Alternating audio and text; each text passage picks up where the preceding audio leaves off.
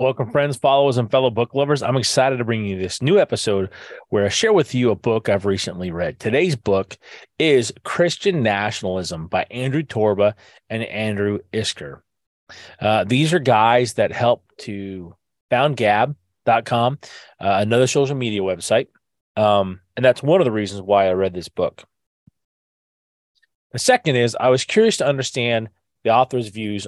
Oh, man, you know what? Yeah, Christian National. Okay, I got it. See what happens sometimes? So, number two, I was curious to understand what the author's views were on Christian nationalism. And three, there seems to be a movement to paint many aspects of our society as bad. Things that once were accepted and were considered normal in America are being, from my perspective, as a Christian, as a person who believes in the Constitution, assaulted. So, three leadership principles. A Christian life is choosing to become a better person. A Christian life is choosing to be led by Jesus Christ. And number three, leading others to a better way of life. Those are all principles that tie into leadership in a Christian life. So I found this book quite interesting because the Andrews are talking about how to lead our nation back towards faith in Christ. And if you are not a religious person, if you're not a Christian,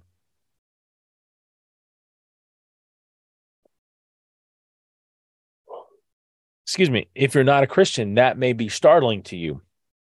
So one of the things that these gentlemen do as they go through this book is they kind of recount our Christian heritage as a Christian nation. One of the quotes I want to share is that Christians are not revolutionaries. We're reformers. We do not destroy things. We build and create them, mirroring our Creator. And really, when you look at the founding of America and you understand the context, the ideas and thoughts that our founding fathers had, and where that thinking came from,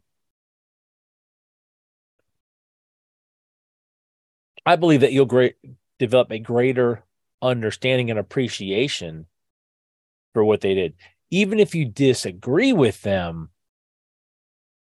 on a religious basis, I think that you would still be able to find and understand where they were coming from. The second quote is, where the Spirit of the Lord is, there is liberty. And when we look at the original groups that came over, many of them came, as the book points out,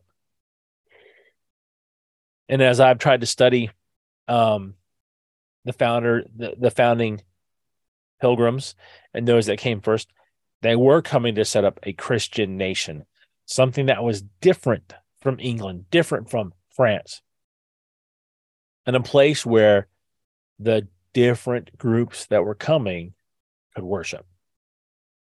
And there was more than I realized. One of the things that these gentlemen do as the Andrews do as they walk through this book, is they talk about the original colonies and what religious group created them. Okay. Quote number 3. The point of the Establishment Clause was to retain the distinctive Christian heritage of the American nation, not to destroy it. And that ties into the separation of church and state, where in that letter that Jefferson wrote, where he talks about the separation of church and state, he was talking about the government not having control over religion, like in England, like in other countries in Europe, where the nation had control. The national leaders had control, whether it was the King of England who controlled the Church of England, or it was the Catholics and the Pope and that society there, which also started early on. They and the early church and France were intertwined in the very beginning. Not to mention Constantinople and his role, or Constantine's role, Constantine's role in the early church. And then his conversion. They didn't want their beliefs limited or dictated based on the whims of another mortal. They were trying to live the best they understood by the Bible and not by precepts of the Catholic Church, precepts of the King of England, whatever he decided.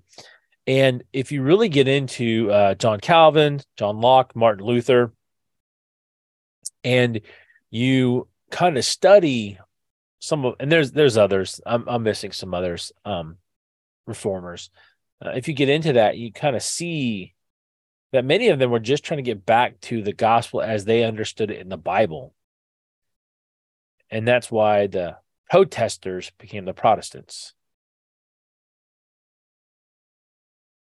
Excuse me, because they were seeing us protesting against the Catholic Church. All right, number 5. If you believe Jesus Christ is king over all the nations of the world, including the United States of America, you are the thing that keeps Christ's enemies up at night. And the concept here is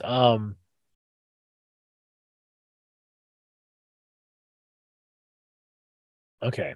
So the concept here is that the American founders believed that the only king that America should have is Christ. Yes, they all had different faiths. And if you get into some of the counter arguments, they don't want to focus on the actual words that they said. They're expressions of faith, even though some of the founding fathers did not have a specific denomination that they were attached to in the way that we look at things today.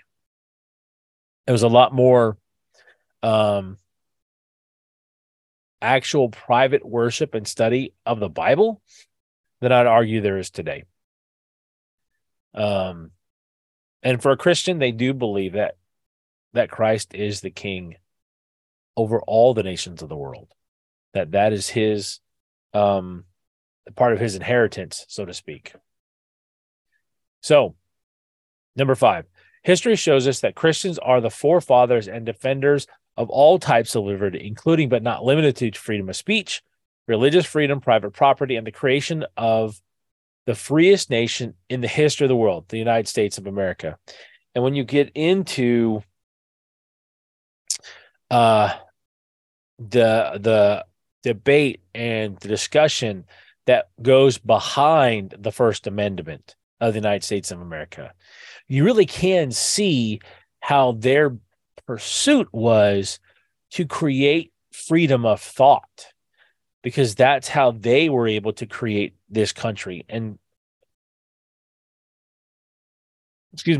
frame a new constitution in 1789. Well, I think it was actually ratified in 1789. I don't remember the specific dates there, but they framed an entire nation in 18 pages. An entire nation in 18 pages. We can't even get bills through the House and the Senate that are that short nowadays. But that's a whole other thing. Number 6. For centuries, Christians believed that Christ reigned over earth from heaven and that they were a part of his heavenly kingdom here on earth. This meant faithfully building households, businesses, churches, schools, and yes, nations under the authority of Christ. Now, understand that this did not mean that those had to be 100% Christian. They had to be a specific way. It's that they were based on Christian principles. And I really feel that the Andrews do a very good job of explaining and defending the Christian faith and the framing that the Constitution and the founders had and why things were set up the way they were. Excuse me, I'm a little yawny this afternoon. All right, my friends, this is definitely a book I encourage you to read. Again, even if you have a dissenting opinion, there's no reason you cannot expand your thinking and challenge it and really see how you view things, and whether you can handle that view being questioned, because I think it's extremely important. Okay. All right. Thank you for joining me today. And if you enjoy this episode, please like and share. If you're looking for someone to help you level up your leadership and people skills, that's what I do. I'm a transition coach. I help people that feel stuck in their careers and that are looking to either move to a new career or looking to get a promotion within their company. My site is called turningleafs.com. That's LEAFS.com. You can go right there and book a free consultation. If you have my contact information, you're more than welcome to give me a call. And I'll be happy to get back to you if I'm not able to answer the phone. All right, my friends, I hope you guys go out and make it a great day. Go out and make it a great week, and go out and make it a great 2023. This is Iron Will. Out.